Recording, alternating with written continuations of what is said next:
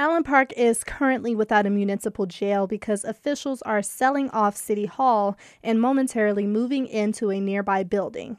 Bob Cady is Allen Park's interim city administrator. He says detainees will be transferred to Dearborn next week. Well, we're finalizing the procedures right now and the intake procedures and all those things that have to be done before we can actually start moving them. We're hoping within the next week or so that we'll be transporting them and taking them over to Dearborn so we can formally shut down the old City Hall. Cady says Allen Park could house prisoners in Dearborn for 3 years while the city searches for a permanent City Hall facility.